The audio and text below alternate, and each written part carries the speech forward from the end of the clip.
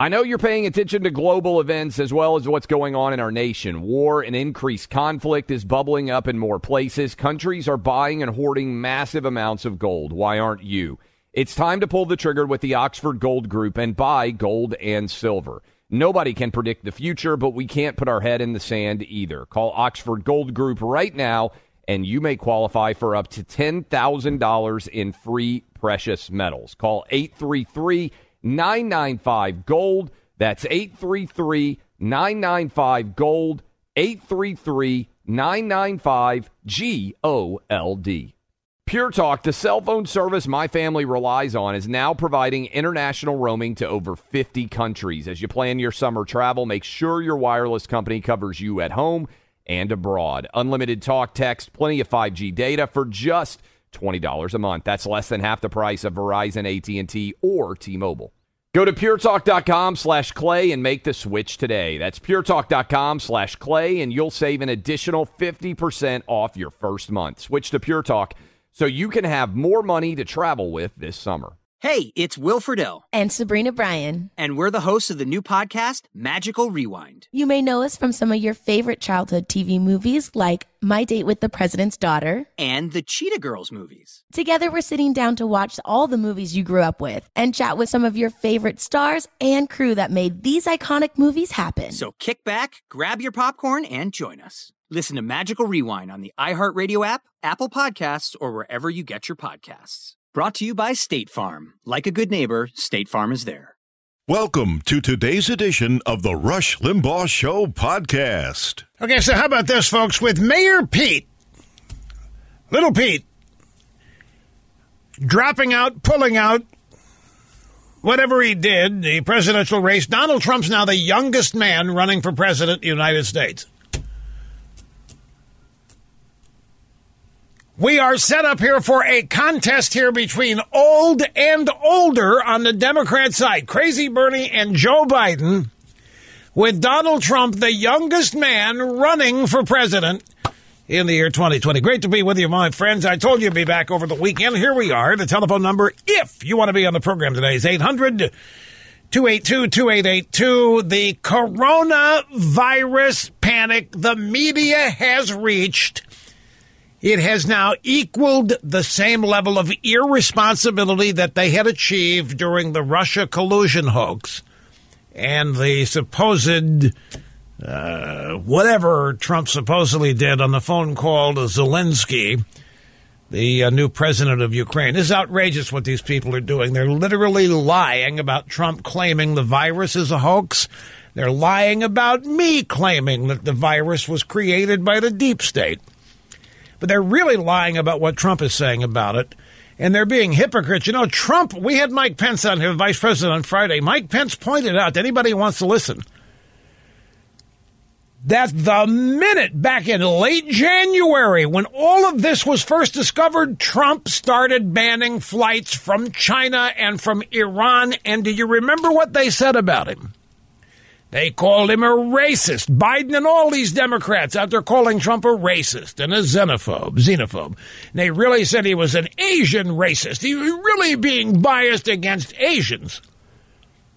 Now, everybody is praising that, and the Democrats are forgetting that they ever called Trump a xenophobe and racist. The media isn't. They're still doing it. Donald Trump never said that the virus is a hoax. He said that the way the media is using it is a hoax. The same thing I've said. They said that I said that the deep state created the virus to weaponize it. It's beyond irresponsibility what the media is doing, because they're just flat out lying and they know it. And in the process, they're furthering this panic mentality and attitude. And I'll give you examples of what I'm talking about here as the award-winning thrill-packed program unfolds. But I have to go back. I have to do this because this is the first time we've had a chance to speak since the South Carolina primary, which happened on Saturday. And I think this is itself an object lesson in how you ought to be paying no attention to the media whatsoever. Can we go back just to Friday? Let's go back to Thursday last week. In fact, pick a day. Go back to any day last week. And what was the media theme? The media theme was that Biden is finished. And by the way, they all conceded last week that Biden was going to win South Carolina. He had gotten the endorsement of James Clyburn, the father of Mignon Clyburn, the former chairman of the Congressional Black Caucasians in the House of Representatives. And even after giving the endorsement, Clyburn said, but we're going to have to retool this campaign, admitting that Pluggs' campaign's an abject joke in a dismal state. But my point is, and I really want to zero in on this, everybody knew Pluggs was going to win. The polling data, everybody in the media thought Pluggs was going to win South Carolina. 2/3 of the electorate's African-American. He was going to get them. And after he got the Clyburn endorsement, they all thought he was going to win, right? And even at that, it was over for him, right? Remember? Crazy Bernie was going to amass an unsurmountable delegate lead. He's going to get 415 delegates in California. Pluggs doesn't have a prayer when you look at the delegate count. Even after winning, even if he wins South Carolina. My point is, go back any day. Cookie, go randomly pick a day last week and give me any news report talking about the dismal state of the Pluggs campaign and how it's pretty much over, no matter what happens in South Carolina.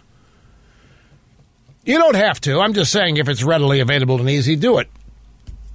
It's stunning because they all knew and were predicting that Joe Biden was going to win South Carolina, but that didn't matter, that it was over for Joe.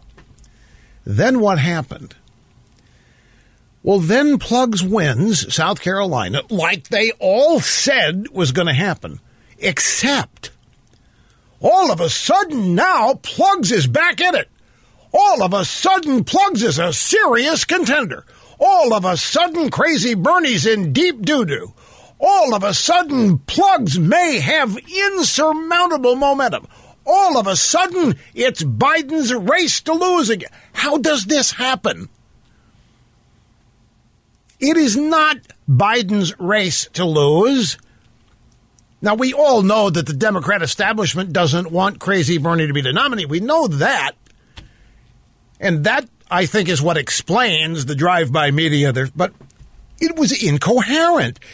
They predicted exactly what happened, and all during the week, didn't matter what happened, Joe Biden was finished. He was gaffe-prone. Hell, yesterday. You see, he was on with Chris Matthews yesterday. Or Chris Matthews, by the way, is invisible. You know, nobody can find him. The Me Too movement, he may be in one of Hillary's testicle lockboxes out there with a double padlock on it because nobody can find the guy. Have you seen him? Nobody knows where he is. He's not visiting Harvey Weinstein. We know that. So anyway, Pluggs is on with Chris Wallace. Fox News Sunday. And when it's over, what does Pluggs do? He says, thanks, Chuck. He thinks he's on with Chuck Todd. Thanks, Chuck. Stand up, Chuck. Let me see you, Chuck. And Wallace corrected him. No, I'm Chris Wallace. Who are you thinking of, Chuck? Do you think of the guy in the wheelchair can't stand up, or are you thinking of Chuck Todd?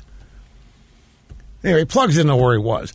I think it is just that. You go back last week, folks, and Pluggs was buried. They knew he was going to win the South Carolina primary. It didn't matter. Then he goes and wins it, and now everything's upside down. Now, all of a sudden, Pluggs is in the driver's seat. Pluggs has got the inside angle to the job. Pluggs stunning and shocking. He didn't stun and shock anybody. He did what he was predicted to do. Everybody knew he was going to win South Carolina, but last week it didn't matter. Then he does, and you know what they said? Well, look at the size of the victory. Well, there's nothing surprising about the size of the victory. Everybody knew what was going to happen in South Carolina, and you still had the guy written off. Then he goes and wins it like everybody knew was going to happen. All of a sudden, this race is turned upside down, and then Mayor Pete decides to quit. And you know why Mayor Pete quit? Because they got him on the phone with Barack Hussein O. Yes, indeed, ladies and gentlemen. they got Mayor Pete on the phone with Obama. Let me get the story here because it is. Everybody's wondering, why did Pete quit Sunday? What does this mean? Well, there's a New York Times story. I have it right here. The Times article, I guess, is today. Says Mr. Buttigieg talked with Mr. Biden and former President Barack Hussein on Sunday night.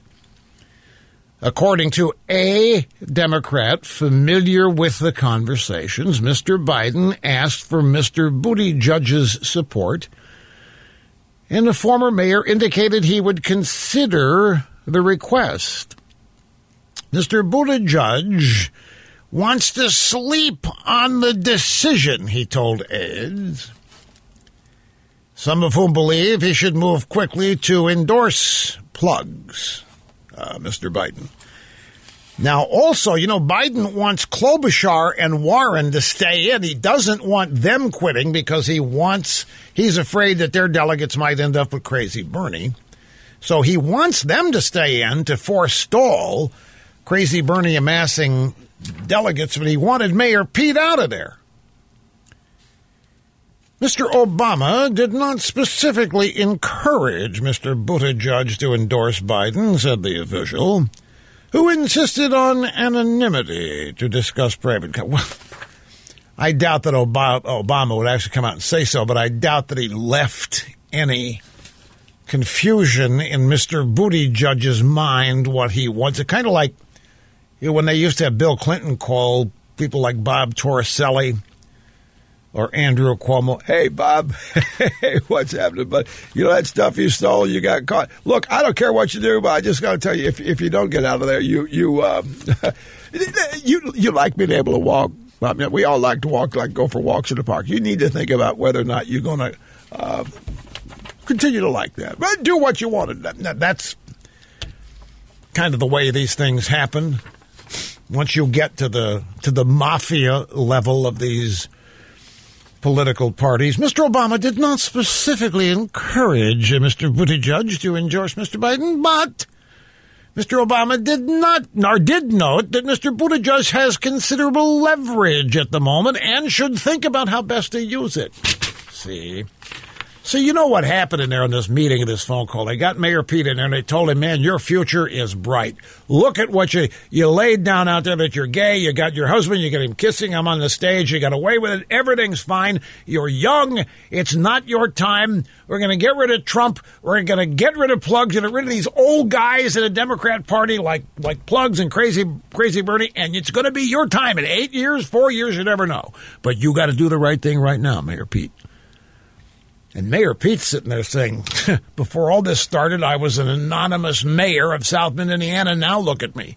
The former president, the leader of the Democrat Party, cares about what I'm going to do. So there's no question. We just don't know specifically what Buttigieg was offered to get out of the race. So we don't know what he was offered if he does end up endorsing. Has he endorsed Plugs yet or not? He hadn't endorsed anybody yet?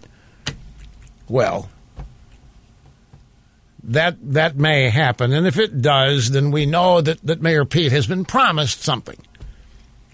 And there's nothing wrong with it. It's how political parties operate. I'm just curious what it is. And it was for my own edification. But, folks, really, I can't. I was telling some people at lunch yesterday, were asking me, so is it Biden back in it? This is an example of how everybody falls for this stuff. Is Biden back in? See, they had him buried last week. He was finished. It was done. Even though he was going to win South Carolina, because it didn't matter, and they all were telling the truth last week, by the way. It doesn't matter if he wins South Carolina. Bernie Sanders was not expected to win South Carolina, so it's no great shock that he didn't.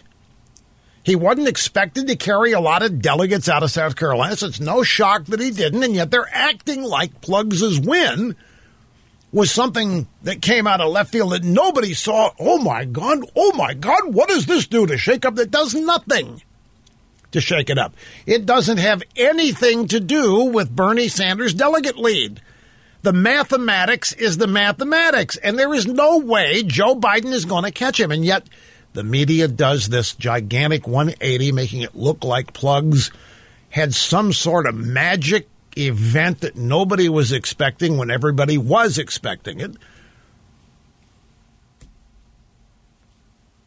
Now, I guarantee you that the Democrats want Mayor Pete's. Everybody was going to vote for him tomorrow. They want those votes now to go to Biden. And, Trump tweeted. I think Trump is right. I think never discount Trump's political analysis.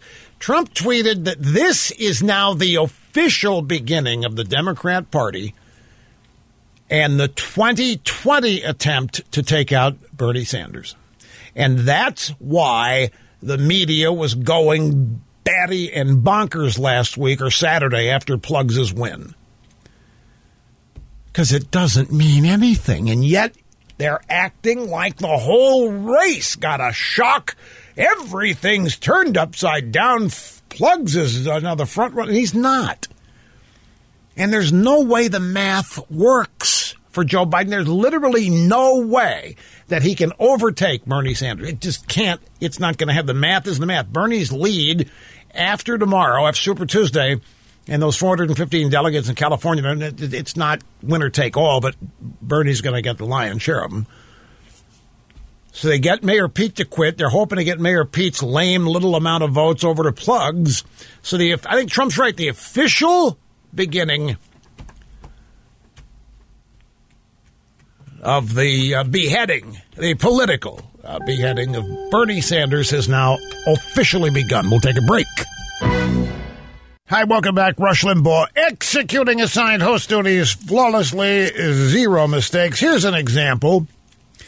This is the New York Times, and this is February 26th. So 5 days ago. Essentially 5 days ago. Headline: Why Joe Biden lags in Super Tuesday states. Joe Biden is counting on a victory in South Carolina to revive his candidacy, but a daunting challenge awaits next week in states where he has limited resources.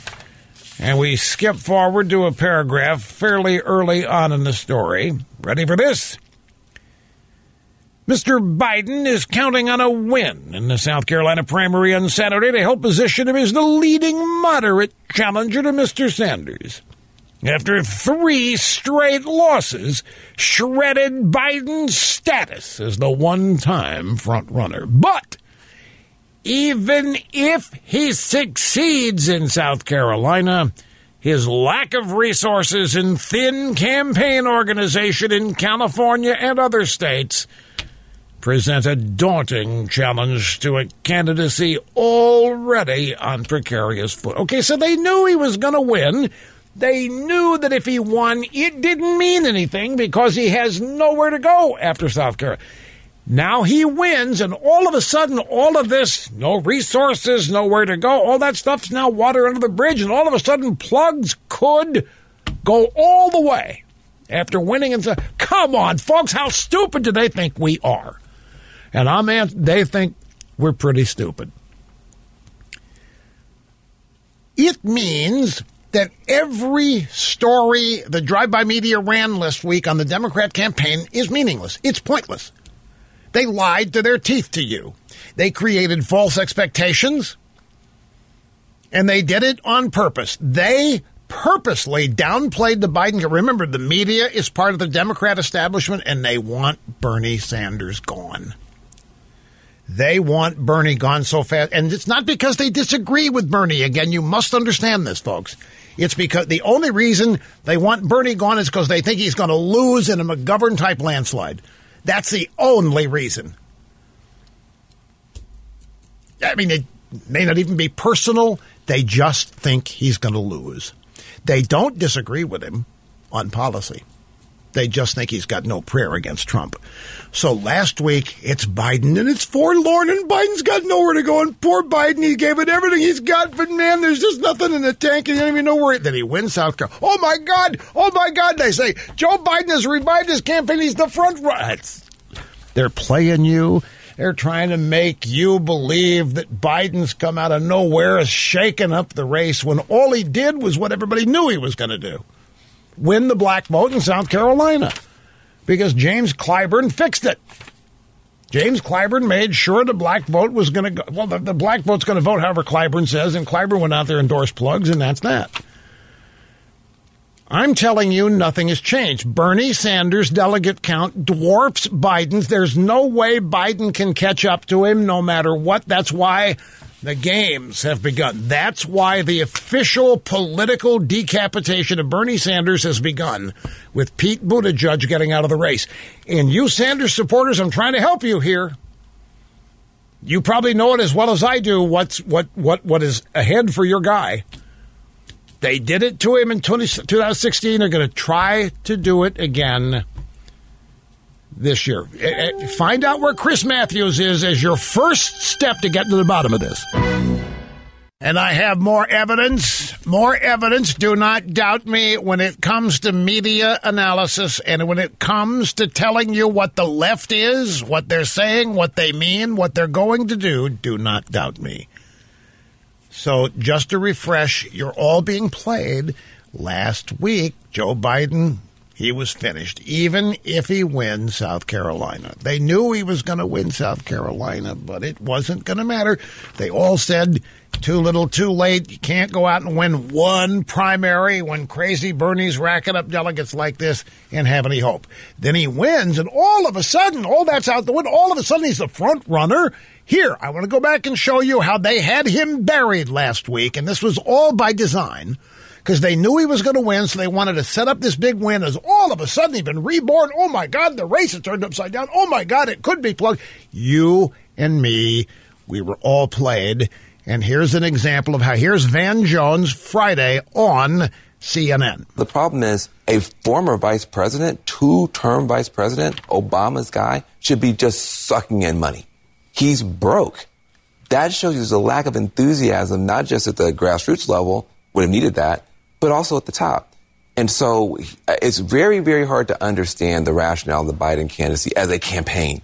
He doesn't have the grassroots enthusiasm. He's not filling stadiums like Bernie Sanders. He's not vacuuming in money from the top. He doesn't have a grassroots operation. It just felt like a dead man walking campaign for a long time. That's a day before the South Carolina primary, folks. That's a day before. He's done. He's buried. He can't get any money. Nobody's donating money. Joe Biden is dead man walking. Then he goes and wins. And Van Jones, African-American, he knows the African-American vote South Carolina is going to line up for Plugs because Clyburn's given him the endorsement. They know it's going to happen, and they turn right around and they proclaim, oh, my goodness, look at Plugs. He's totally shaken up the race when he hasn't done anything. He's still dead man walking.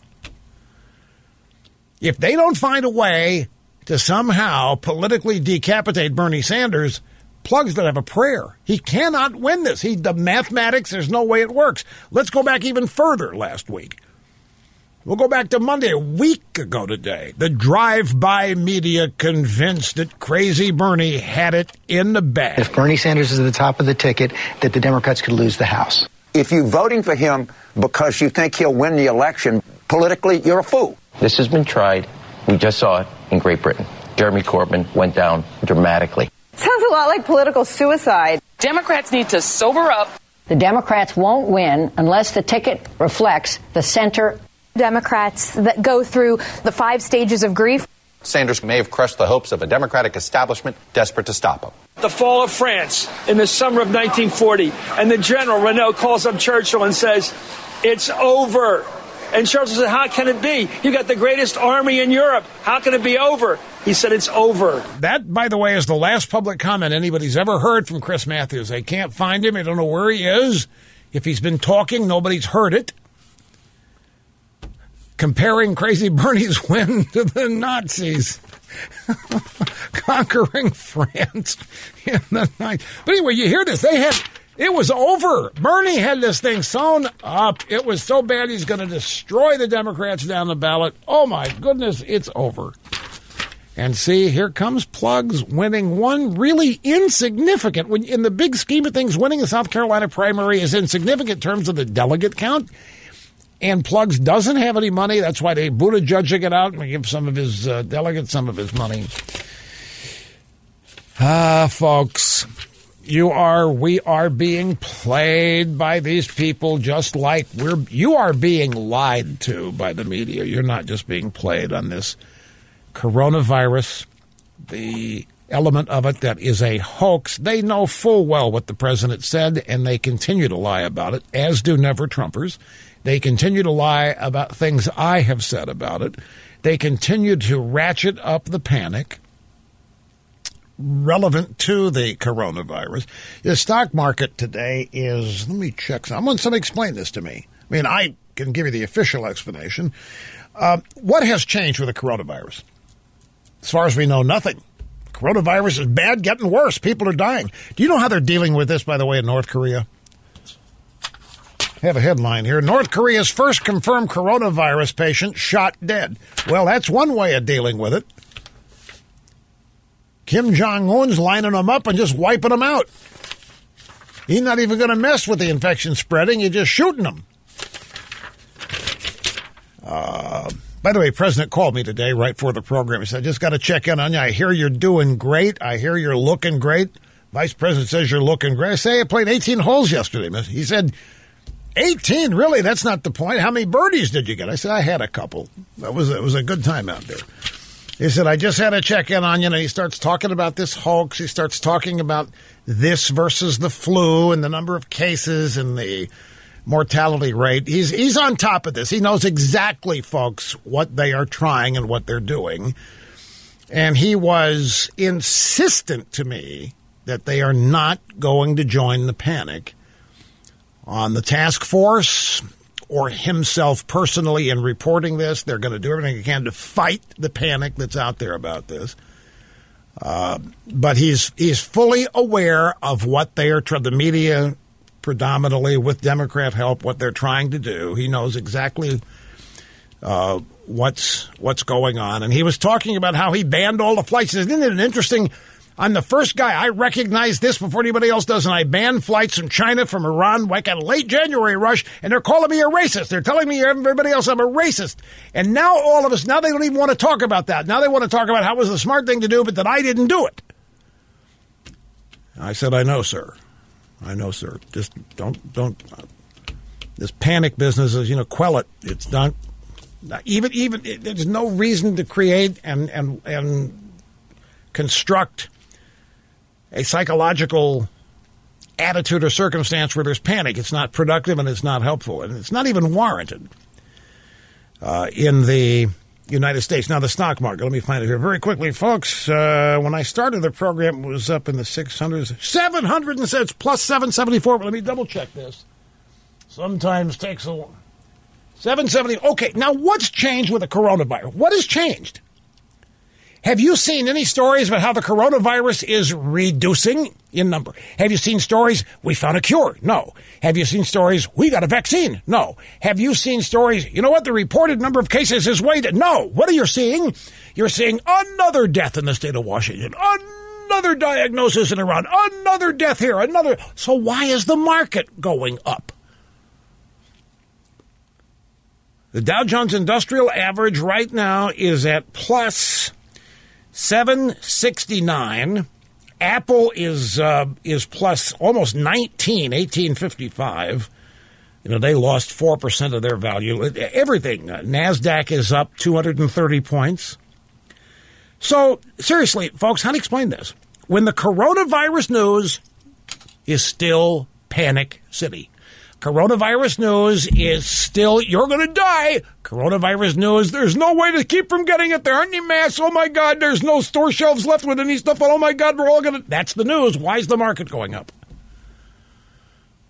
Same news that drove the market down, 4,000 points last week. Why is the market, it is roaring today. And the coronavirus news is no different. So what is it? Well, the reason I'm asking this is what really drove the market down last week?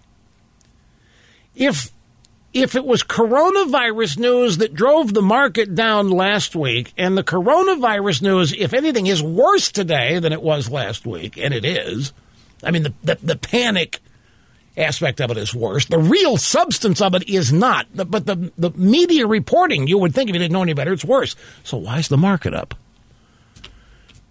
Well, why was the market down?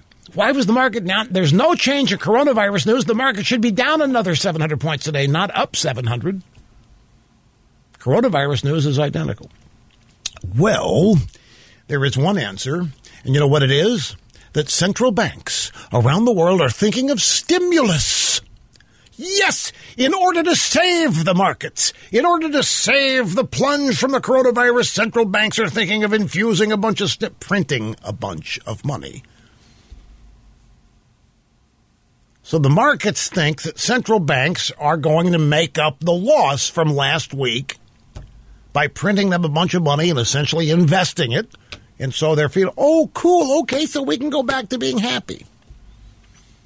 But the coronavirus news hasn't changed. Coronavirus news is as bad as it's been. I've never seen anything like it. I don't care where you go, the headlines, the links.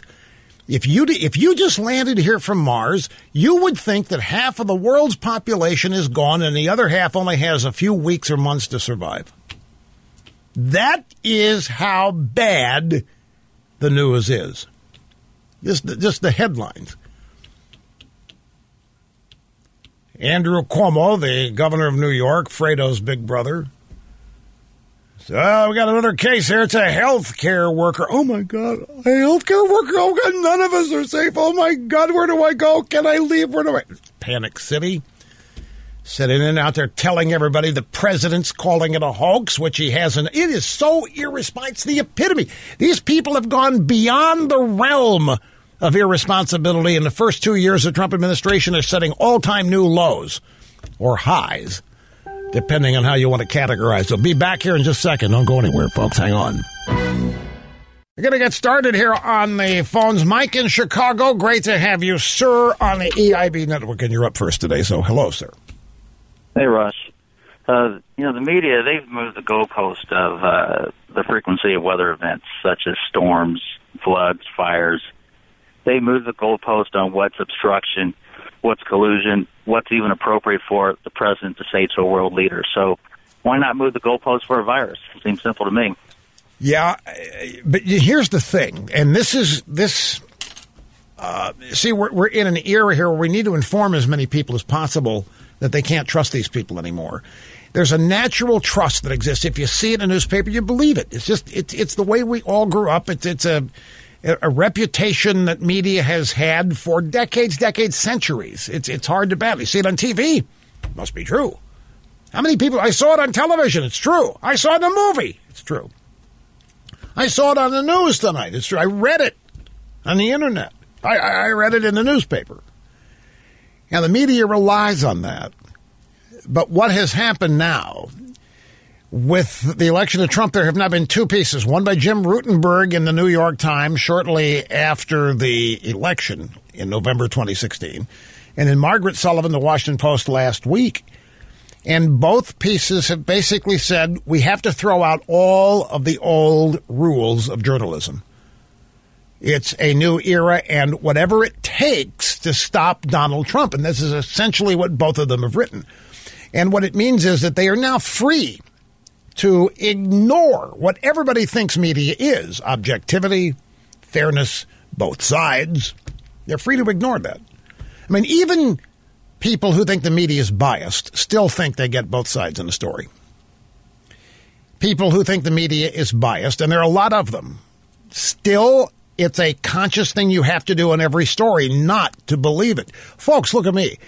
I even get, there's no more suspicious, doubting, knowing they're full of it person about the media than me. And even I will read something and before I catch myself, tend to believe it. It's just something about it being printed, something about it being broadcasted, and if it has New York Times or Washington Post or CBS, ABC, NBC behind it, It just carries to it. It's a constant, requires constant awareness, constant situational awareness, constant attention. If you are going to include media in your life to avoid being lied to, fooled, and misled, you need to have more consciousness about what you're seeing and reading every day than you've ever had. And it's just tough for a lot of people to do. But they've admitted. My point is, the Rutenberg piece, the Margaret Sullivan piece in the Washington Bezos Post, they have admitted that fairness and objectivity and even truth is out the window, that there are new objectives in journalism today. So they know. Every damned one of them knows that Donald Trump has never called the virus a hoax. Every damned one of them knows that I never said the deep state created the virus and let it incubate in a lab and then unleashed it to get rid of Donald Trump. My mind didn't even work that way. But they know I didn't say that, and yet they're reporting it. They know that Donald Trump never said that the virus is a hoax, and yet they continue to report that he did. So, Vice President Pence was on with Chuck Todd on Meet the Press yesterday, and it was highly instructive. In one of the bites, and I'll play it for you. I'm not sure I've got time here, but I'm going to play it for you. Chuck Todd demands names. When Pence says there's been a lot of irresponsible rhetoric, there's been a lot of irresponsible rhetoric, a bunch of people saying things are not true, and Chuck Todd says, give me a name, give me a name. And so Pence says, well, there's a column in the New York Times, Gail Collins, where she calls this the Trump virus. And Chuck Todd says, well, you know, it's not useful to be criticizing people by name. He demanded a name, he got a name, and then ripped Pence for giving him a name, saying it's not useful. It's not helpful. Name some names. Well, there was a column, New York Times, prominent liberal journalist that said we should rename it the Trump virus. Okay, well, does that apply? Is that what?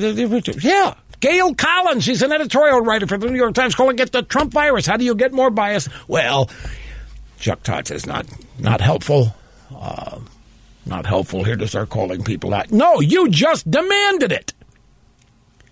And then Pence gave you a name, and then they ripped Pence for doing that, as though Chuck Todd never asked for a name, as though Pence is out there slandering people.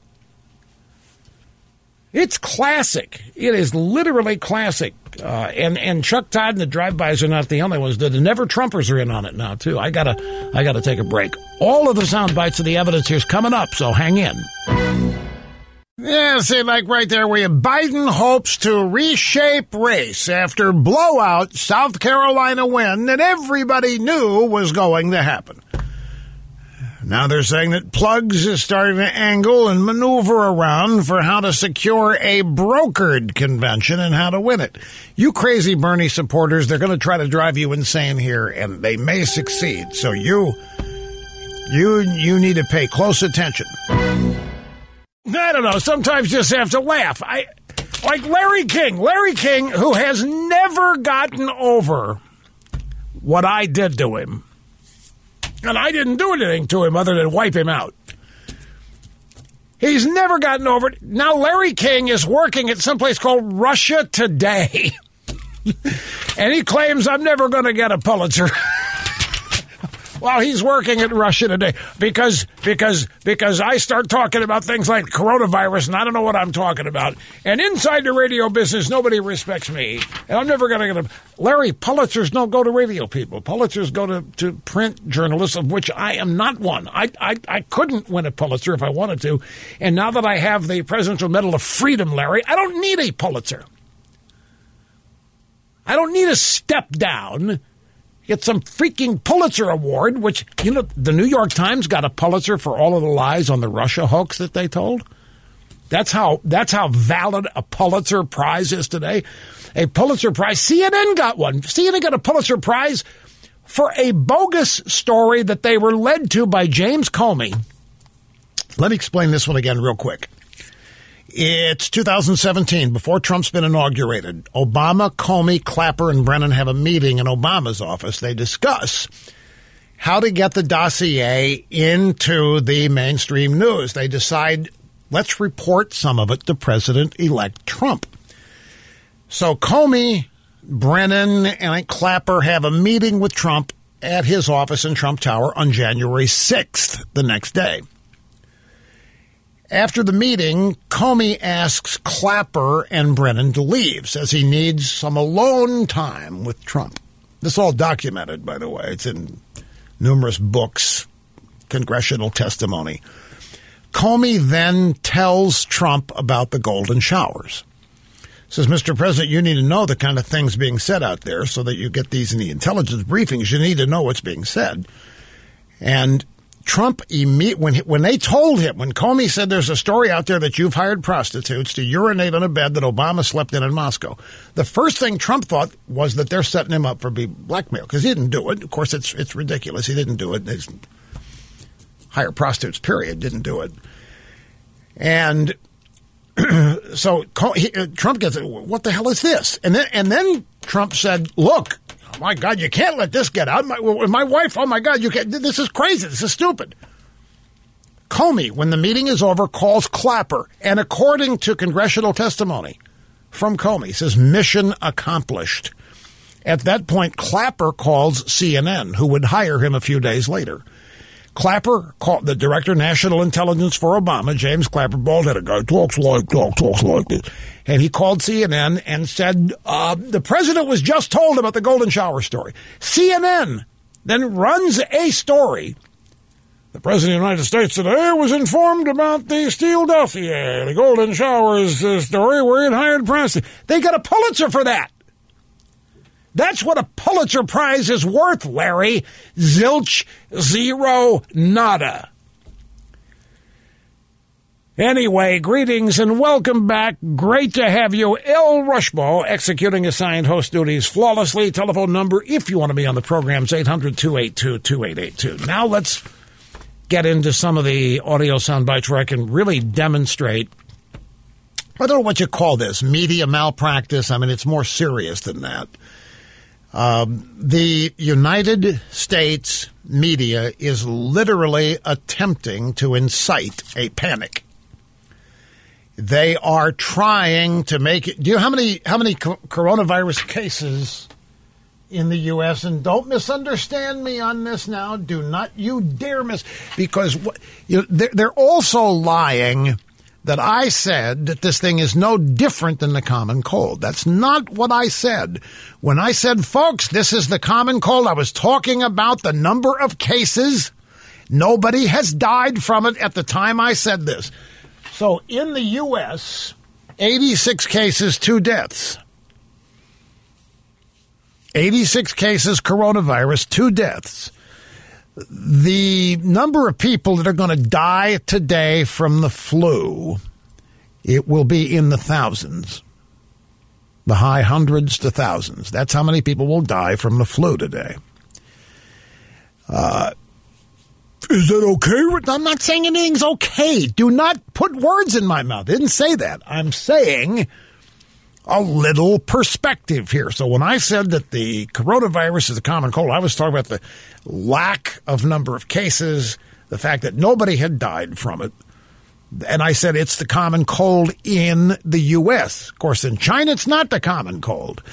Number of cases in China has peaked, apparently. At least the reported cases are coming down. And this, by the way, I think is a factor in the market, too. Tim Cook saying, we think the worst has happened and we're ramping back up for production purposes in China on our assembly lines. That's going to have positive impact on the market. So we have 89,000 confirmed cases. 45,000 people have recovered from it. 3,048 deaths, of which 2 are in the United States. Yet, we have the American media willingly, knowingly, attempting to create a panic. And in the process, they want you to believe that your president doesn't care that he thinks it's not that he thinks it's a hoax, that he doesn't even think coronavirus is real. That's what they want you to believe. They're trying to tell you that President Trump doesn't even think it's real. He thinks it's a hoax made up by the media.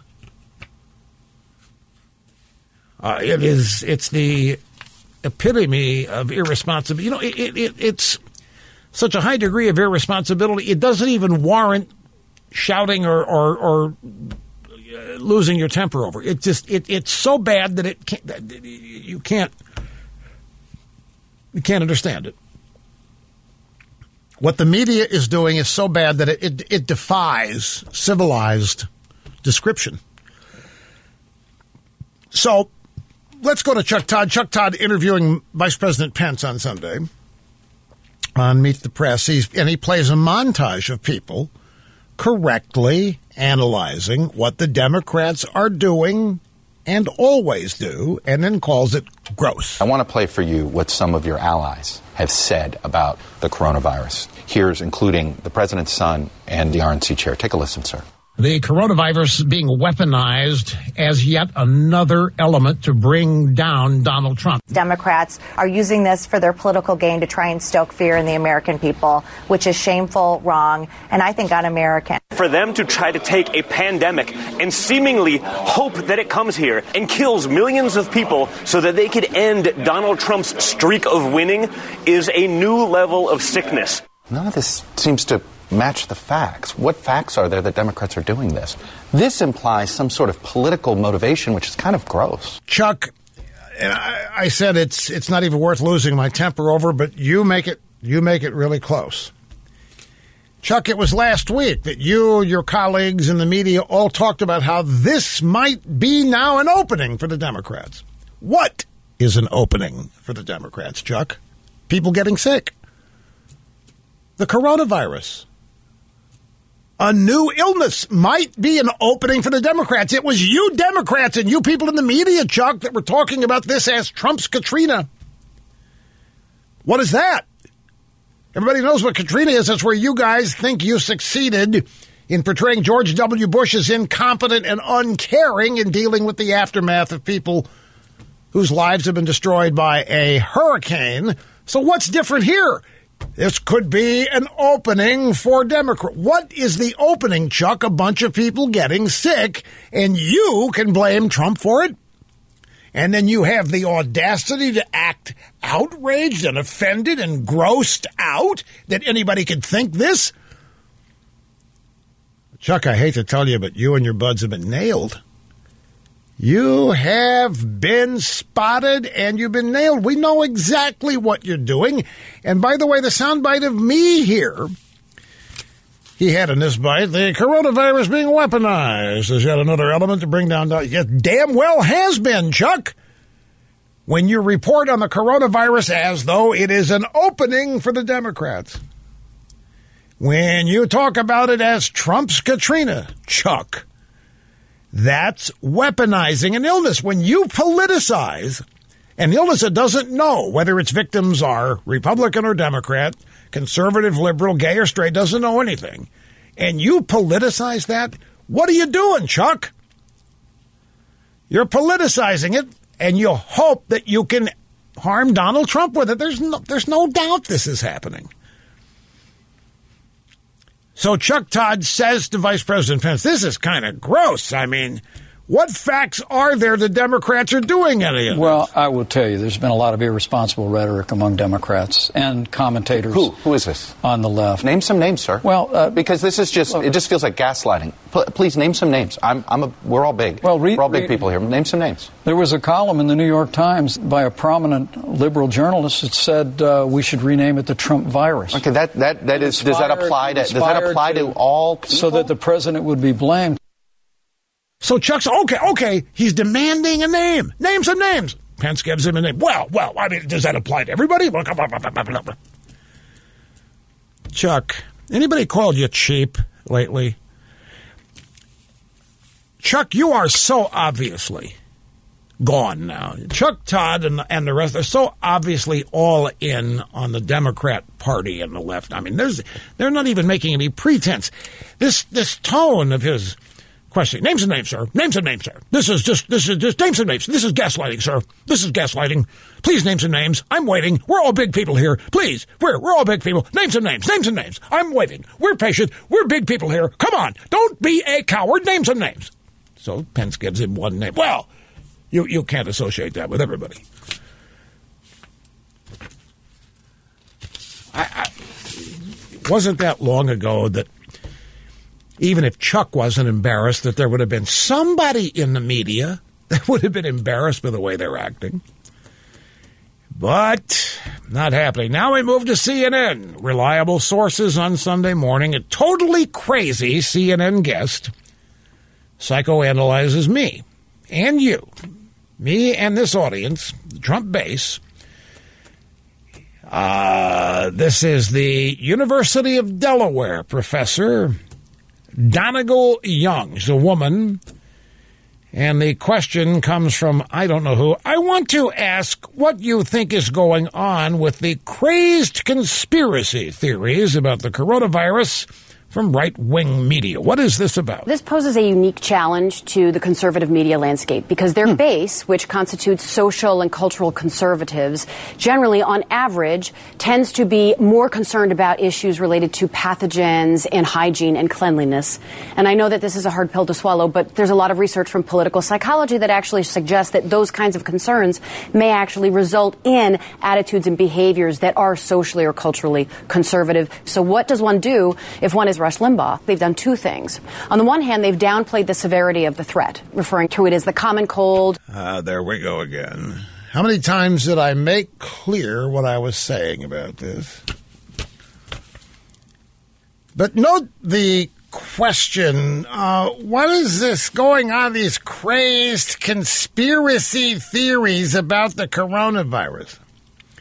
It's not a conspiracy theory to say that it's, at the time that it was being discussed, it's no more severe than the common cold. What's a conspiracy theory about that?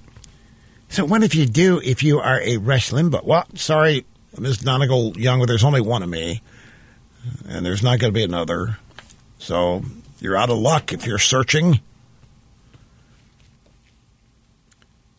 But Lord, we can't turn people against the Democrats. We can't permit that to happen. We've got to let the Democrats get away. You want to talk about conspiracy theories and cookism?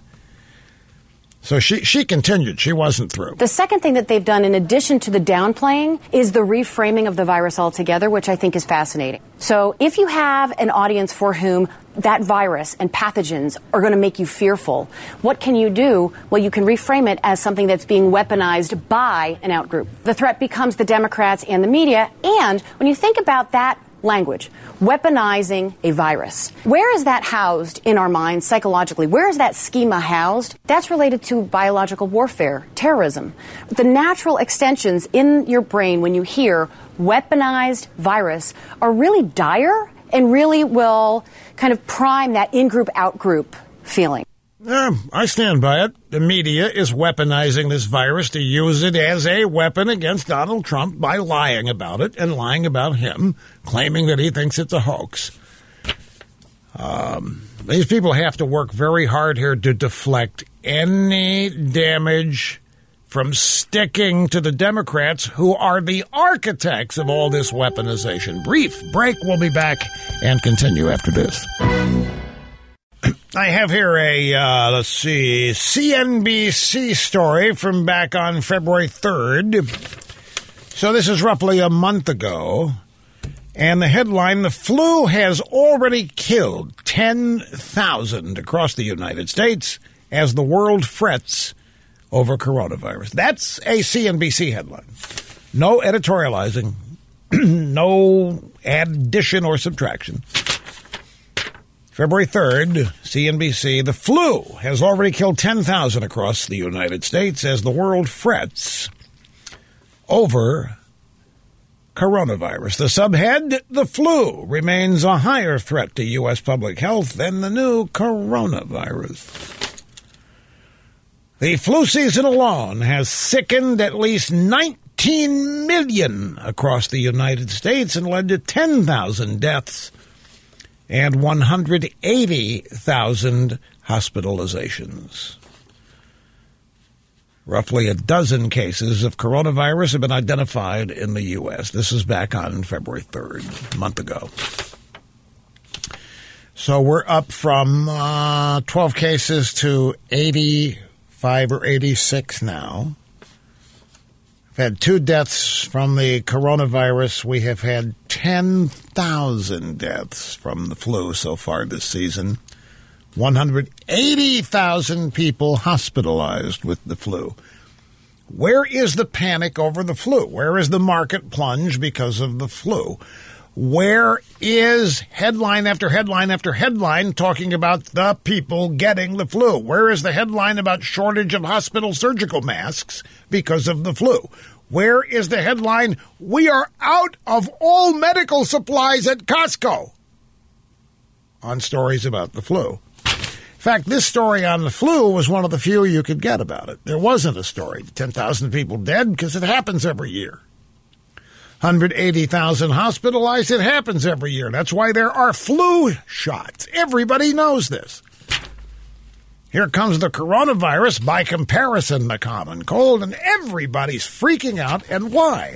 Because they are using it to try to inflict political damage on Donald Trump. Canton, Ohio. Margaret, you're next. It's great to have you on the EIB network. Hi. Hi, Rush. Highlight of my week to talk to you, and it's only Monday. Hey, I just watched Joe Biden's interview with Chuck Wallace today. And, the 2 words that keep coming to my mind. I'm sitting at Chuck Wallace. Oh, and then it took me a while. It took me a while. You mean Chris Wallace? Okay. Yeah. What did I miss? Is there some new internet show out there that Biden found? Okay, Chuck Wallace. I got you. I'm lagging a little behind here today. That's okay. I'm one of these people who had the flu this year. I was one of these people in the hospital for it, by the way. Oh, my. Oh, yes. But, no, every time I hear... And I'm here. I live to talk about it. Well, I live to talk about the coronavirus after being hospitalized with the flu. How about that? Okay, so anyway, hey, I wanted to tell you the 2 words that keep coming to my mind every time I hear Joe Biden is useful idiot. Joe Biden, useful idiot. For whom is he the useful idiot? Well, I tell you what, I think there's a lot of people, deep state kind of people, who would love to have him in there. They could manipulate that. Oh, there's no question. If Pluggs gets elected president, he's not going to be. Oh, you are so right. Now, useful idiot is a term to describe your average Democrat voter. They buy all of this incendiary rhetoric and helps them, but they're useful idiots. Biden would be a figurehead, and he knows it. He knows he's a stand-in for whoever is really behind his candidacy, and that's the Democrat establishment. But who is going to be president when Pluggs is elected? Now, that is an interesting question. I'm just going to tell you, folks, I feel pretty confident going out on a limb here. I could give you a caveat or two, but when we get to the Democrat convention in Milwaukee, it isn't going to be Joe Biden. Joe Biden's not going to be in the conversation. And Bloomberg is not going to go away. Bloomberg is going to, if he has to spend $1 billion, he's going to do it. He's not going to go away. And a phone call from Obama will not get rid of him like a phone call from Obama got rid of Pete Buttigieg. But it isn't going to be Pluggs. Pluggs doesn't have the money. And I know that there are all kinds of establishment Democrats salivating at Biden winning, because he will be a figurehead president. He doesn't know where he is some days, even some parts of the day, and he doesn't know to whom he is speaking some of the time. The people that are behind Biden's campaign, you call them the Democrat establishment, but then who is that? Is it Obama? Is it Hillary? Is it a combination of the two? Who is it? Well, we need to find out who it is, because those are the people, or that is the person who is actually going to be running the country if Biden would somehow get elected. And, folks, it's impossible. Anything can happen. There's so many unpredictable things that are going to happen between now and the conventions and then between now and the election that it really is kind of silly. If you want to make a prediction of what's going to happen based on circumstances today not changing or every circumstance being predictable, then go ahead and have fun. But that ain't going to be there. I don't care what it is. There are going to be things that happen between now and whenever that nobody is expecting. Nobody is forecasting, not even your favorite psychic. So it's a fool's game to start predicting these things. That's why I react when the media is putting on one of its gigantic shows like they did last week. Burying plugs. It's over. It's over. He doesn't have a prayer. Then he wins South Carolina like everybody knew he was going to win. Now all of a sudden he's the front runner. For all intents and purposes, that all the wind is it plugs his back? Come on. Interesting story here from Front Page Magazine. Bernie Sanders is funded by the wealthiest zip codes in America. This is another thing that I have been remarking on, noting, and attempting to convince people of for many, many moons now, and that is that the real wealth in this country, the wealth that people supposedly hate, is wealth that's in the hands of liberal Democrats. Silicon Valley, Gates Buffett, Hollywood, and these people have gone out of their way to make you think they hate their wealth. And they've gone out of their way to make you think they ought to be taxed more, but they never are they? They've gone out of their way to tell you they're going to be giving it all away, but they never do they? No, but they're going to, and they convince you that they don't even like having the money they have. They think it's unfair. And this is how they keep you and the others with the pitchforks away from them when you get mad. It's a way to keep you from crossing their moat. What's that? Amy Klobuchar to suspend campaign endorsed Biden. So she got the Obama phone call at some point in the last few hours as well. Klobuchar suspending... Why didn't you just tell me that instead of saying, check out CNN? Oh, you wanted to see my reaction. Well, see, here's another thing. Klobuchar suspending her campaign would be about like me suspending my campaign. I don't have one. Klobuchar can't. What has she got? 4% of the polls. How many delegates has Klobuchar got? 5? None. For all practical purposes, she got none. So here, the Democrat establishment. I told you, Trump was right. Getting Buttigieg out and to throw his support behind Biden, that's step one in trying to take it away from crazy Bernie. And now Klobuchar. How do the people at Fox News feel? They just did a town hall meeting with Amy Klobuchar, and it must have just been a disaster because shortly after the Fox News town hall, she's gone. Suspends the campaign. Well, I'm sorry, that's how I would.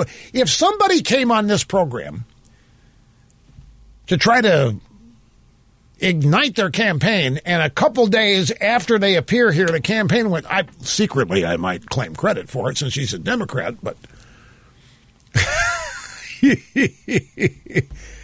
Anyway, is that her husband? Certainly, is that her husband? We never see just like Patsy Schroeder, we never see their husbands until they are quitting. When Patsy Schroeder quit the presidential race, we finally saw her husband, Jim. We've never seen Klobuchar's husband. I got people in Minnesota have because she's been, but we've never seen him. Isn't it amazing? Have you ever stopped to think about this? With the guys that are on the campaign trail, their wives have to be there. Their wives have to be there, and then the 2.8 kids have to dutifully come on the stage after every debate before me. You did great, Dad, even though the kids are embarrassed. You did great, but we never see the female candidate spouses. At least I don't. I mean, maybe they're in the spin room. I don't know, but you never see them. You never see them joining the spouses. The women are up there all by themselves. You know why? Because that's the point. They need to show they don't need any support. They don't need their relationship. They don't need a spouse to do this. They don't need any of that stuff. But the guys do. Okay, Klobuchar to end 2020 run endorsed Biden. This is so obvious what's happening here. I love it. It is so transparent. Anyway, what was I saying? Oh, yes. Crazy Bernie funded by the wealthiest zip codes in America. Tech industry people, trust fund hipsters, it says here, are buying the nomination for Bernie. And it kind of makes sense because really it's only the very rich and the very poor who can afford socialism. Meanwhile, there's Plugs. Look at Plugs. Plugs doesn't know where he is. They're probably going to tell him, hey, Klobuchar is going to endorse you this afternoon. He's going to say, who? Let's get back to the phones. This is Larry in Fall River, Massachusetts. Hey, Larry, great to have you. I'm glad you waited, sir. Hi. Thank you, and ditto. I wanted to say that I thank you, and I'm glad I got the chance to do this, that I became a doctor thanks to you. I've been a doctor a long time now, but it's thanks to you. And my second point is, I remember... Wait, what kind of doctor are you? I'm a spine specialist. A spine specialist. And how did this program make you want to become a doctor? I was a school teacher, and you talked about following your passion and how you've never worked a day in your life because you love what you did. And I was convincing myself that, you know what, I should do that too. And, of course, I had the grades and the academic ability. And, of course, I went to school in New York, NYU, so they're probably going to lose credit now. But that's okay. I love hearing stories like that. I really do. Because, see, it was in you all the time. Yes. This passion was in you all the time. You just needed you just need a little kick that told you could do it. Yeah, absolutely. Absolutely. And the money and everything just appeared. It was miracles, if you want to use that term, but it just occurred. And it was, I've been practicing a lot now and still passionate about it. I'm getting a little older in my years and long in the tooth, but I have as much passion today than I did the day I walked into the school and walked into the anatomy lab. So it's there. Well, thank you very much. I love hearing stories like that when anybody is able to get out of a rut, find out what they really love doing, and go do it. That's fabulous. Thank you very much for. Now, what else I know you had something else you wanted to add to that, and that's when I interrupted you. I remember when you got scammed also on a virus back when they had the HTLV3, now called HIV. On that talk show, you were on a panel show as a guest host, and they tried to do the same thing they're doing now. It's the same skin. It's the same stuff. You were right then. You're right now, and that's something that they can't get. You know what he's you know what he's talking about. He does. He goes back to the very beginning. He's talking about when I got set up and scammed when I guest hosting the Pat Sajak show. That's correct. That's what he's talking about. Yeah, you're right. You're right.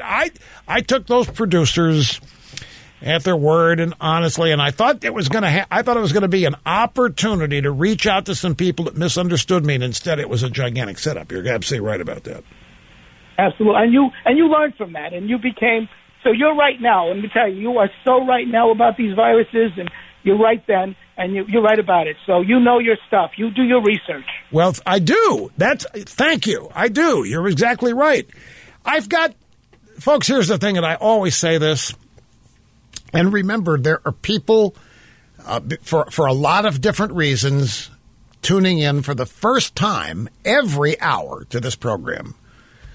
People tuning in for the first time every day because of the ways I and this program have been in the news recently. So it's creating a lot of curiosity. So I sometimes will take a break and say something you all have heard me say numerous times, but the new listeners haven't.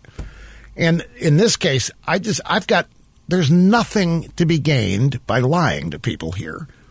There's nothing to be advanced in terms of my career or reputation by knowingly lying to anybody about anything, because in this day and age, it can be discovered and exposed.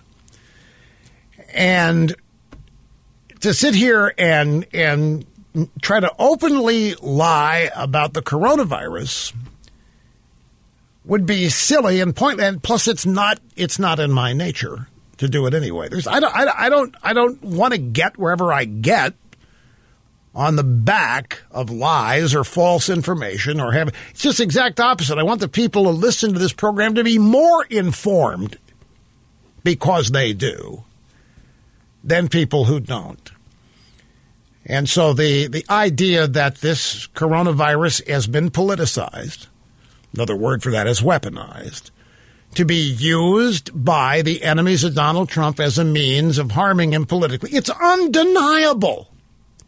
It literally is undeniable. When you hear Democrats saying, as they did last week, this could be an opening, coronavirus could be an opening for Democrats. How?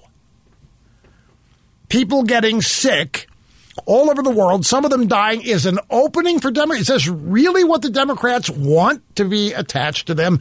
That somehow people getting sick is an opportunity for them or an opening? And it's them saying it, not me. And then they are lying about me saying that the coronavirus was a thing created by deep state scientists.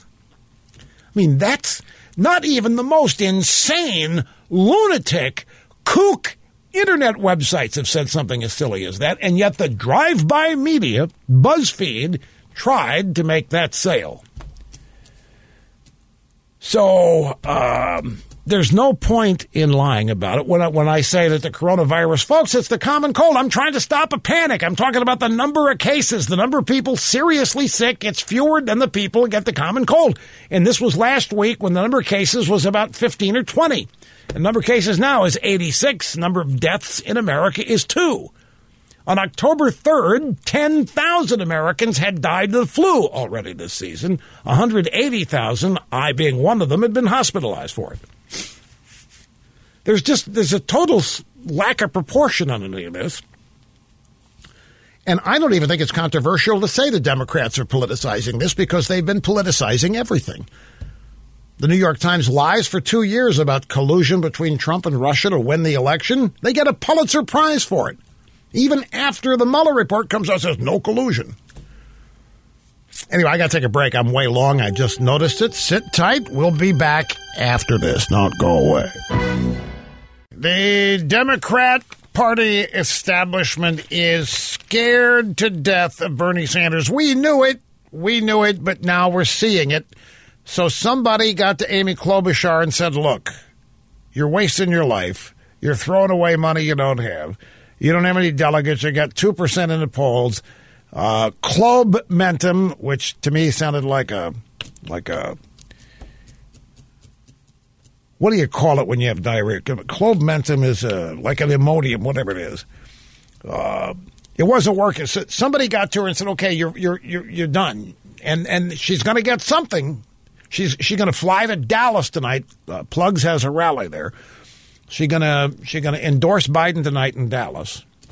She's going to throw all of her 0 delegates to Biden. Here's Mike. What happened to the guy in Chattanooga? Oh, gee, the guy. Let me tell you, we had a guy. Let me see if I can reconstruct it, because this guy was right on the Democrats. Here's what they're facing. This is what they think. They think with Bernie Sanders as a nominee, not only does he lose in a landslide, they think that the Democrat Party loses down ballot like Obama. You know, people have forgotten this, and I'm going to be happy to remind you. Barack Obama oversaw one of the most massive Democrat Party losses in 2012. You can't believe this.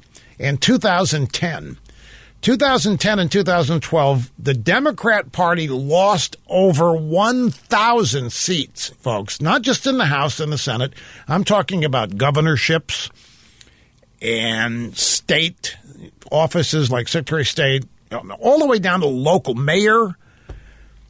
In 2010, it's because of all the spending in Obamacare. And then 2010, Obama didn't lose because of race, but the Democrats I mean, you should have seen it after 2010, 2012. James Carville was talking, and when Trump won in 2016, that was the culmination, too. And James Carville in 2016 was talking about the Democrat Party hadn't had this little power since the early part of the 20th century. And he was right. Electoral power, the Democrat Party hasn't had any. Then they win the House back in 2018. They are worried to death Bernie is going to lose everything on an Obama style and then some. If they can take Bernie out, they think they're going to be taking out Alexandria Ocasio-Cortez and Ilhan Omar, Rashida Tlaib, the rest of the squad. They're going to keep the House and they'll keep Pelosi as Speaker. But for all of that to happen, Bernie has got to lose again. He cannot get the nomination because if he does, they think they're finished. The Democrat Party establishment. We'll be back. I'll expand on this in a moment. Okay, ask yourself another question. Buttigieg and Amy Klobuchar quitting on the eve of the South Carolina Super Tuesday with all the delegates. Why? Who has the juice to make that happen? Back in a minute. I have a question. What happens? And I'm very serious about this, folks. You know, I don't just sit here and absorb. I'm constantly thinking. I react. Situational awareness, all of that. And I have a question for you.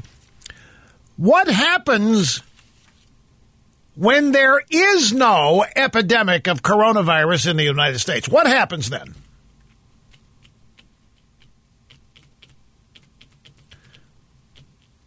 They'll have to invent a new crisis. But, I mean, no, everybody thinks it's going to be a pandemic and epidemic. They've already got that baked in, do they not? People think that's going to happen. I got a caller up here. Mary Kay. Let's go get her right now. She's in Annandale, Virginia. This is a good point. Mary Kay, welcome to the program. Great to have you. What is your point about rationality and fear and all that? Hi, Rush. Thank you for chatting with me, and we keep you in prayer. But you know, I doubt the success of your approach in comparing the chance of dying due to the coronavirus here in the U.S. versus the flu. Yeah. I try the same sort of thing with people who are afraid of flying. Right. And based on work I researched for a published article on international airline safety, we found that you had a chance of about 15 million to 1 of dying in an airplane crash on a first world flag carrier. Then I asked the person, when did you last win the Powerball? You know, and of course they haven't. I said, well, that's about as likely as it would be for you to die in this plane crash in a first world carrier. And it doesn't matter. It really doesn't matter. The image of dying in a plane crash is such a horrific and newsworthy thing. That is the horrific thought of if you are on that 1 in 15 million flight, you don't want to be on it. It doesn't matter. The stats go out the window. I get your point. By the way, I am not trying to persuade anybody with the comparison between the flu and the coronavirus. I am just giving stats, and I'm letting people conclude on their own. I'm not. I think it's interesting. I think it's fascinating that we've already had 10,000 people die of the flu. We've already had 180,000 this flu season in the hospital. But because it happens every year and you expect it to happen, you get a flu shot, you don't expect to die from it. So, fine. It's part of life. You run the risk. I mean, you'll live your life and do what you can to not get it. But if you get it, well, people get it. But this is new. And this is from China, and it's wiping people out, and it's really, really bad out there. And the media has hyped this up to the point where it is a gruesome and fearful thing. Oh, it's horrible. And so, you know, I understand, believe me, better than most, and I really appreciate your point in trying to discuss rational things with people who are experiencing irrationality. It's a lost cause. And by the way, not everybody's irrational about everything. You could be irrational on the statistics of airplanes that go down versus the chances that yours is going to go. You can be irrational about that and be one of the most rational people in the rest of your life that you'll ever run into. It's just people's fears are uniquely personal and individual. And I was the more conformist a person is, the more likely they are to become susceptible to mass hysteria. Now, I, for example, am not a conformist. In fact, I'm the exact opposite. When I see conventional wisdom forming about something, my instinct is to go the other way, not believe it and to believe something else. And believe me, that has served me well over the years. Conventional wisdom comes from where? The media. You know, everybody knows how dishonest the media is, and they still believe them. Everybody knows how biased the media is. They still believe them. Everybody knows what a bunch of leftist wackos the media is. They still believe them.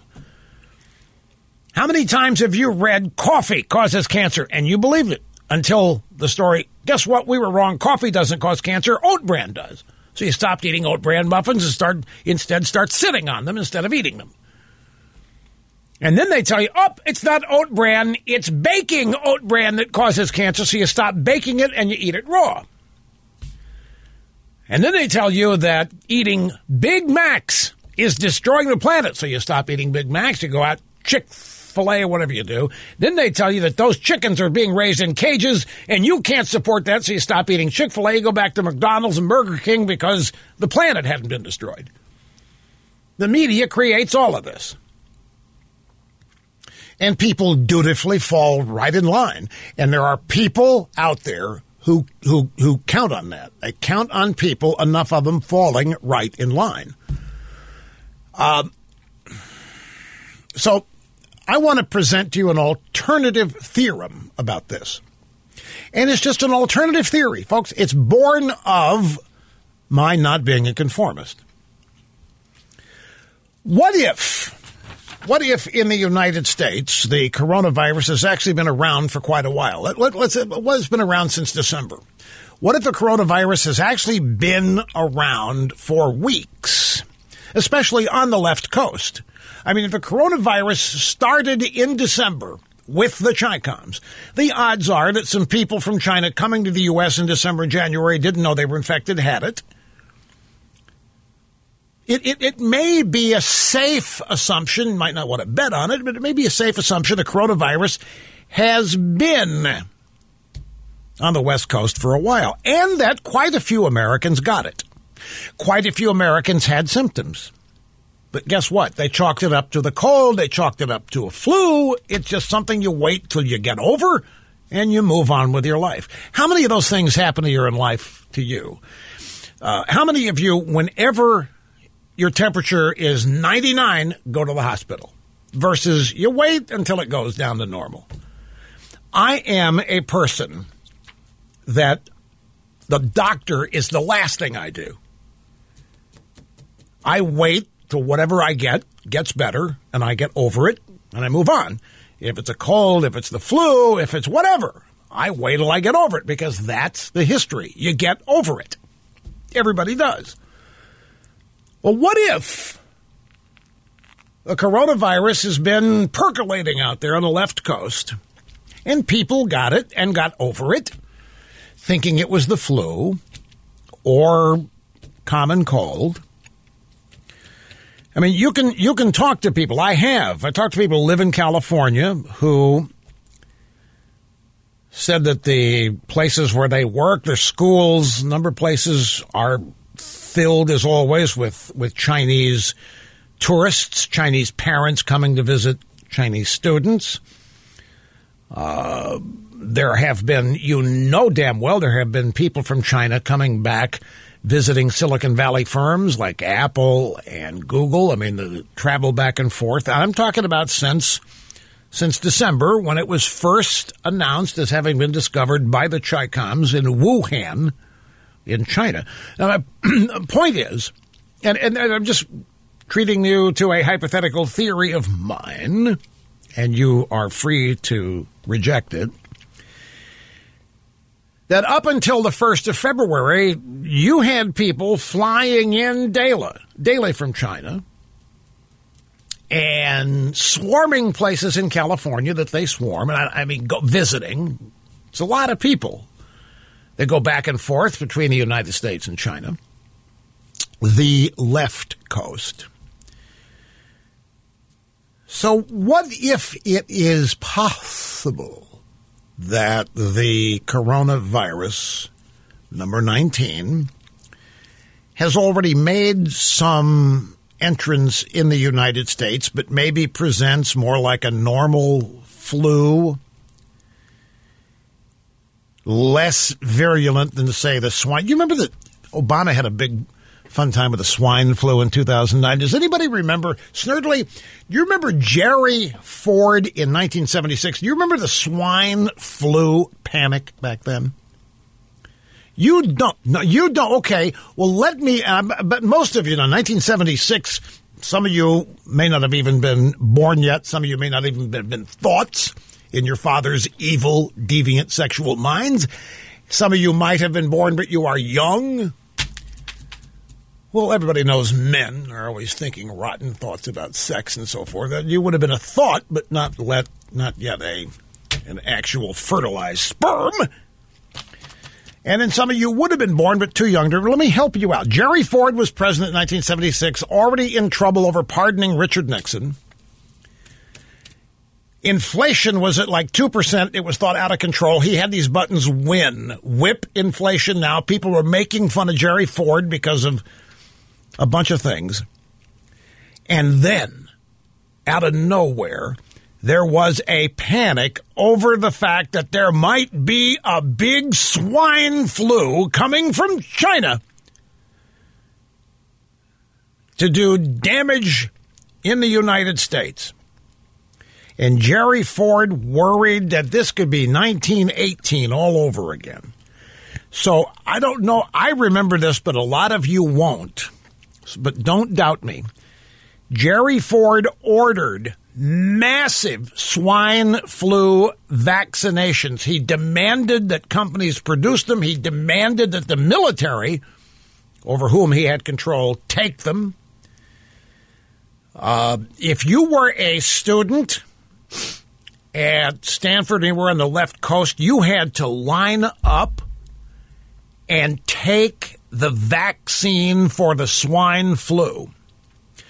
And there were people getting sick from the vaccine. They rushed this into production. They hurried like you can't believe, because Jerry Ford, he needed something. Whip inflation now wasn't working. Pardoning Nixon wasn't working.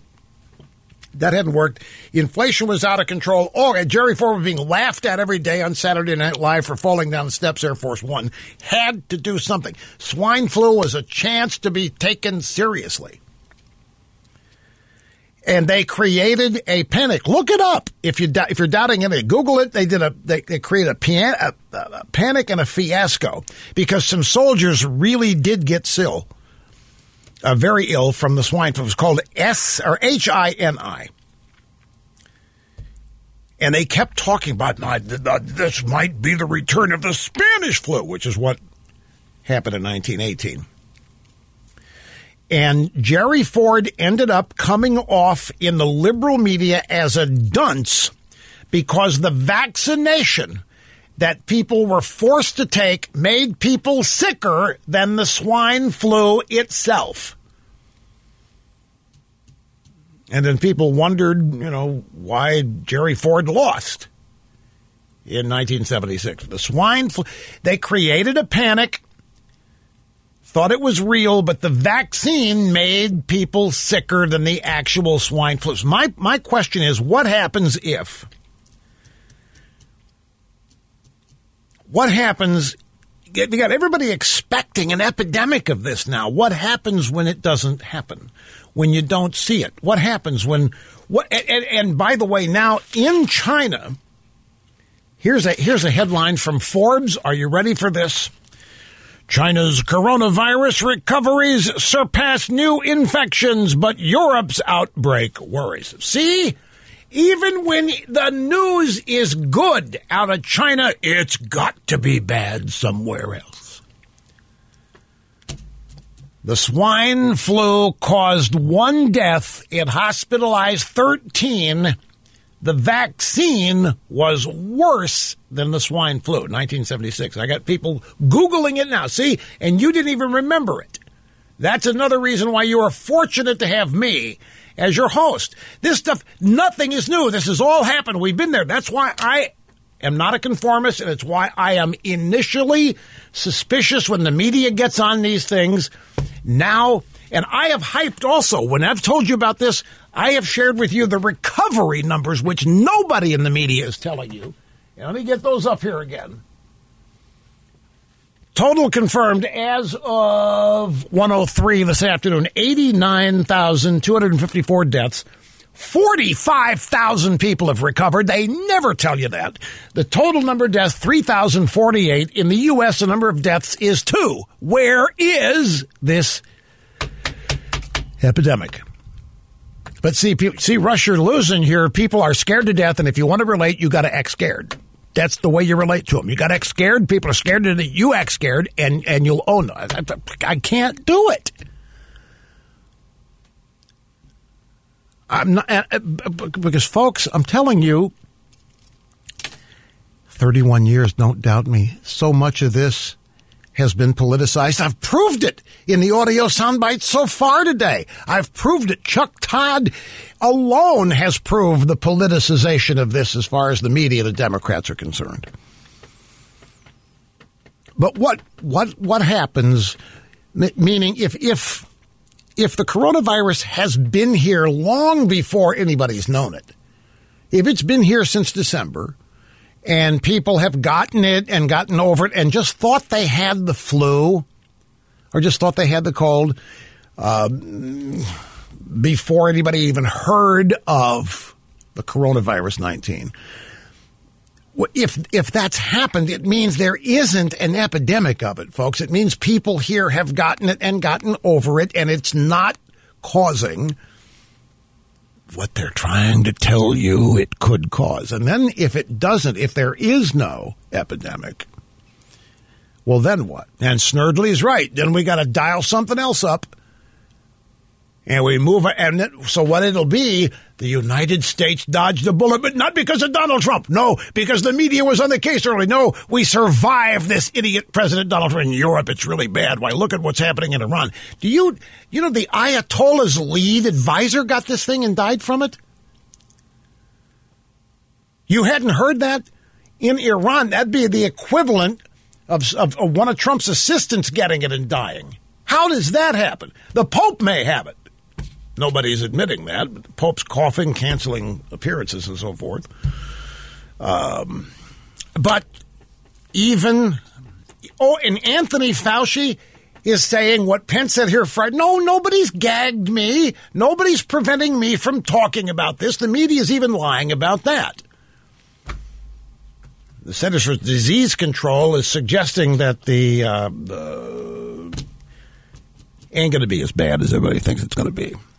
We'll see. Time will tell. I have to take a brief time out, my friends. Time races on when you're having fun, which we are. Don't go away.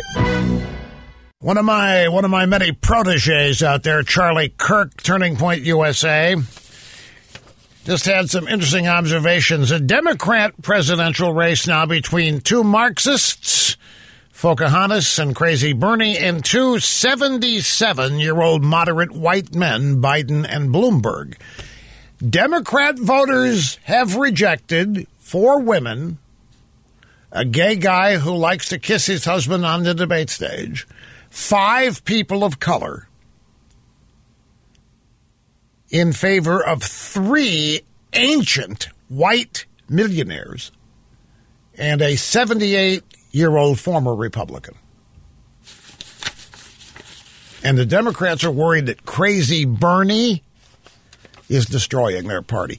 You know, if I'm a Democrat voter and I've bought into this identity politics, intersectionality crap, if I've bought into all this diversity stuff, I got to be looking at this party and thinking I have really been taken for a ride. Because when the pedal hits a metal, when the rubber hits a road, there isn't anybody but a bunch of ancient white guys running the Democrat Party. and they're rich. 77, 78-year-old way. The youngest man running for president is Donald Trump. Estimated American deaths, estimated U.S. deaths, January, February this year. Abortion, number one, 141,000. Still the most dangerous place to be in America. It's not in an airplane, it's in the womb. Heart disease killed 104,000. Cancer, 96,000. Accidents, like when you fall off the ladder, 26,000. Chronic lower respiratory disease, 25,000. Stroke, 23,000. We're still not the flu, if you notice that. Stroke, 23. Alzheimer's kills 19,000. This is in January and February. Not for the year. This is 2 months. Diabetes, 13,140. Flu, pneumonia, 8,460. Kidney disease, 8,220. Coronavirus, 2. Philip in Austin, Texas. It's great to have you with us today on the program, sir. Hello. Good afternoon, Mr. Limbaugh. Professor Limbaugh, it is a distinct honor to be able to speak with you. Thank you, sir, very much. It's a distinct honor to have you here with us. A 28-year student of the Rush Limbaugh Institute for Advanced Conservative Studies. It was a proud moment for me to watch you receive the medal, the Presidential Medal of Freedom. Thank you. And I feel like you're so deserving because you speak truth and life values and what you've taught to millions of people across different generations, and I'm one of those. And what I've received of huge value from you is not to live in fear. And it harkens back to that previous caller that talked about being able to do what he wanted to do, and he lived without fear and being able to move in that. And so when I see this coronavirus reporting, of course I come to you first, but as a spattering, I listen out across the other areas, and I've noticed that they are not reporting or in any significant way speaking of the recovery rate, which looks to be commiserate with what I'm not a statistics or that is really fascinating. I've made the point a couple times. I'm glad you've picked up on that. There is a massive recovery rate that nobody talks about, and it's right here on the Johns Hopkins website. Yes, sir. It is, and you're also so right. Even if they're trying to create an attitude or atmosphere of fear, you don't have to play along with it. You have the ability to reject fear. You have the ability to reject whatever it is that the conventional wisdom of daily news reporting is. You have the ability to reject it. Yes, sir. May I say one thing? Yeah. I feel like not only are you my professor, but you're also a friend and a mentor and somebody that I've looked up to, and I dare say a hero, due to the values, the true life values that you have expounded out there. I remember many years ago you spoke to, it was some information you had put out about being able to get a job. And you talked about the different levels and what's required and whether it was a high school, college education.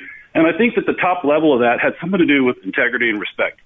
And I think that those are parts of values that you teach out there that are invaluable. And I'm thankful that I've been able to experience you for all these years and many years to come. Well, I thank you very much. I'm always flattered and deeply appreciative when I find out how detailed people's listening is. And you have heard the details, and they've obviously made an impression on you. I remember many of the times, not all, I'm sure, but I remember many of the times I've talked about getting a job versus finding a career, versus becoming productive, versus finding what it is that you are born to do. We are all born to do something, including be lazy. Some people just have to find what they were born to do is. And yeah, it's a rewarding thing to get calls like yours. I deeply and profoundly appreciate it. That's Philip in Austin, Texas. Grab soundbite number 5, Max Boot. I'm going to tell you a little bit about Max Boot. Max Boot is a columnist and an author, foreign policy specialist, used to be somebody that I looked up to and admired. He wrote regularly when I first heard of him at the Wall Street Journal. And his stuff, I used it on a number of occasions. I always quote him or reference him. I always cite him when I use it. I don't steal anybody's stuff unless I tell them I'm going to steal it and they say they don't care, and then I do. But that doesn't happen much. But I would cite his work often. And he'd write me back occasionally, thanking me or giving me some other tidbit in his piece that he thought was noteworthy. Then Trump came along, and Max Boot became somebody I don't recognize. He became a never-Trumper extraordinaire. He became as irrational as the never-Trumpers. I mean, I've sat here and watched Donald Trump implement both domestically and internationally, foreign policy, domestic policy, things these people supposedly devoted their lives to. They were at think tanks where they sat around, they thought about it, and then they wrote what they thought would be persuasive things to try to influence policymakers. They were working hard, I thought, to see that what they believed was actually implemented in the form of policy in the United States, or as Bill Gates says, policy. So if you're going to be a Gates type, you got to pronounce those words just the way you pronounce the word policy sends a signal who you really are. You don't it's like saying you don't say talent on loan from God. You say talent on loan from God. And you don't say policy. That's like policy. That lets people know that you're in a small, august group. Anyway, Max Boot became somebody I didn't recognize, and he watches, along with all these other never-Trumpers, he watches things that he believed in dearly be implemented and still opposes them. Or opposes them because of the guy doing the implementing, Donald Trump. So, and Max has been off the reservation ever since Trump got the Republican nomination and won the election. And it's been amazing. I know some of these never-Trumpers, and I guess I never really did know them. Like Bill Kristol today has come out and endorsed Joe Biden. Now, how many of you people gave Bill Kristol thousands of dollars to go on so-called conservative cruises with the guy? You know, after every Republican election where we would lose, Kristol or these guys would do their cruise, to the fjords of Norway or wherever the exotic places they went, take you to sub-freezing temperatures in December and do their lectures and all of their appearances that are never Trump buddies. At the time, you thought that they were conservative thought leaders, and they're sitting there and they're telling you, don't worry, we got it. You might have lost this election, but we're still succeeding in implementing what we believe.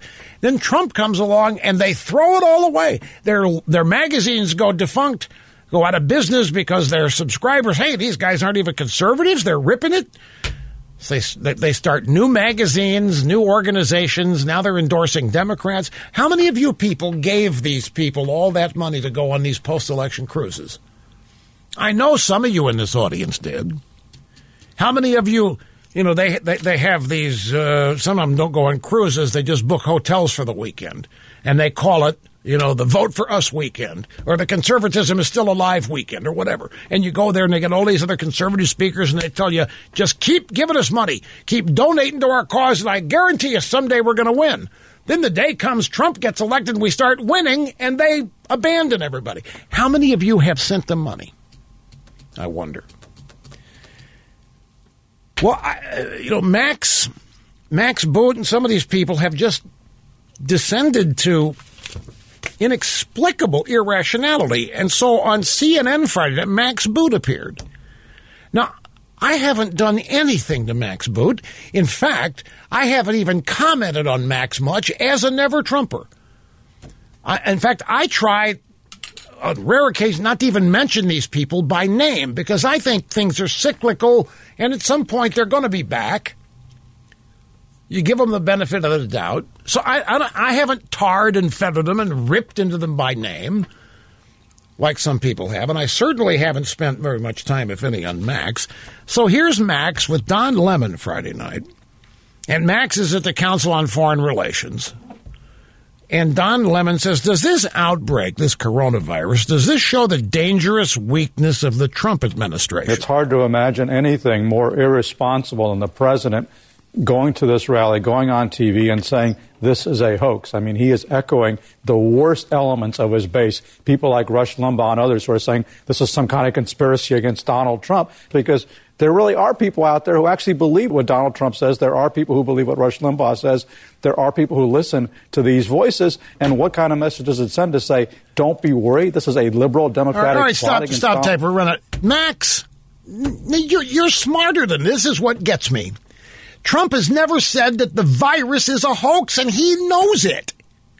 And he knows that I know that the virus isn't a hoax. He knows that I know the virus is a virus, and that it came from the Chi-Coms, and that it's running its course.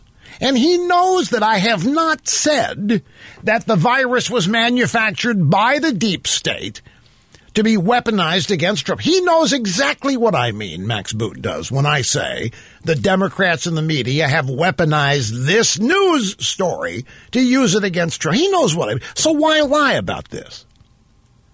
Why? This is so beneath somebody of Max Boots's brain and intelligence saying this is a hoax. No, Max, nobody is saying that this virus is a hoax. Nobody is saying it was manufactured in a lab by anti-Trump deep staters like you to be used for whatever purpose. What we're saying is, which you damn well know, is that this is just the latest Trump-Russia collusion story. It's the latest phone call to Ukrainian president. It's the latest opportunity to portray Trump as incompetent, dangerous, silly, stupid, whatever, and the way to get rid of him when everything else has failed. I don't understand. You want to be critical of me, fine. Why go with this? This is so absurd. So I don't know what's happening to these never-Trumpers. I really thought I knew, but this just doesn't make any sense whatsoever. Not with somebody who's got Max's IQ and his brains. It makes no sense whatsoever. Okay, so Bill Kristol, in addition to, I don't know how many of you spending thousands of dollars to go on his so-called conservative cruises, how many have subscribed to his now worthless magazine? Now, Bill Kristol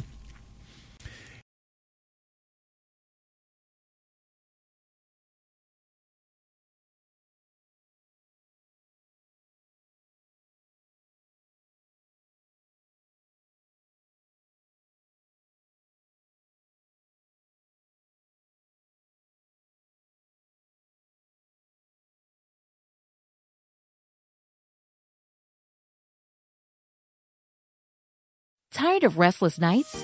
At Leesa, we know good sleep is essential for mental, physical, and emotional health. From memory foam mattresses to hybrids that keep you cool all night long, Leesa's mattresses offer exceptional comfort and support with free delivery and 100 nights to try out your mattress in the comfort of your home. For a limited time, save up to $700 off select mattresses plus 2 free pillows. Go to Leesa.com/iHeart for an additional $50 off mattresses and select goods. Exclusions apply. See Leesa.com for more details.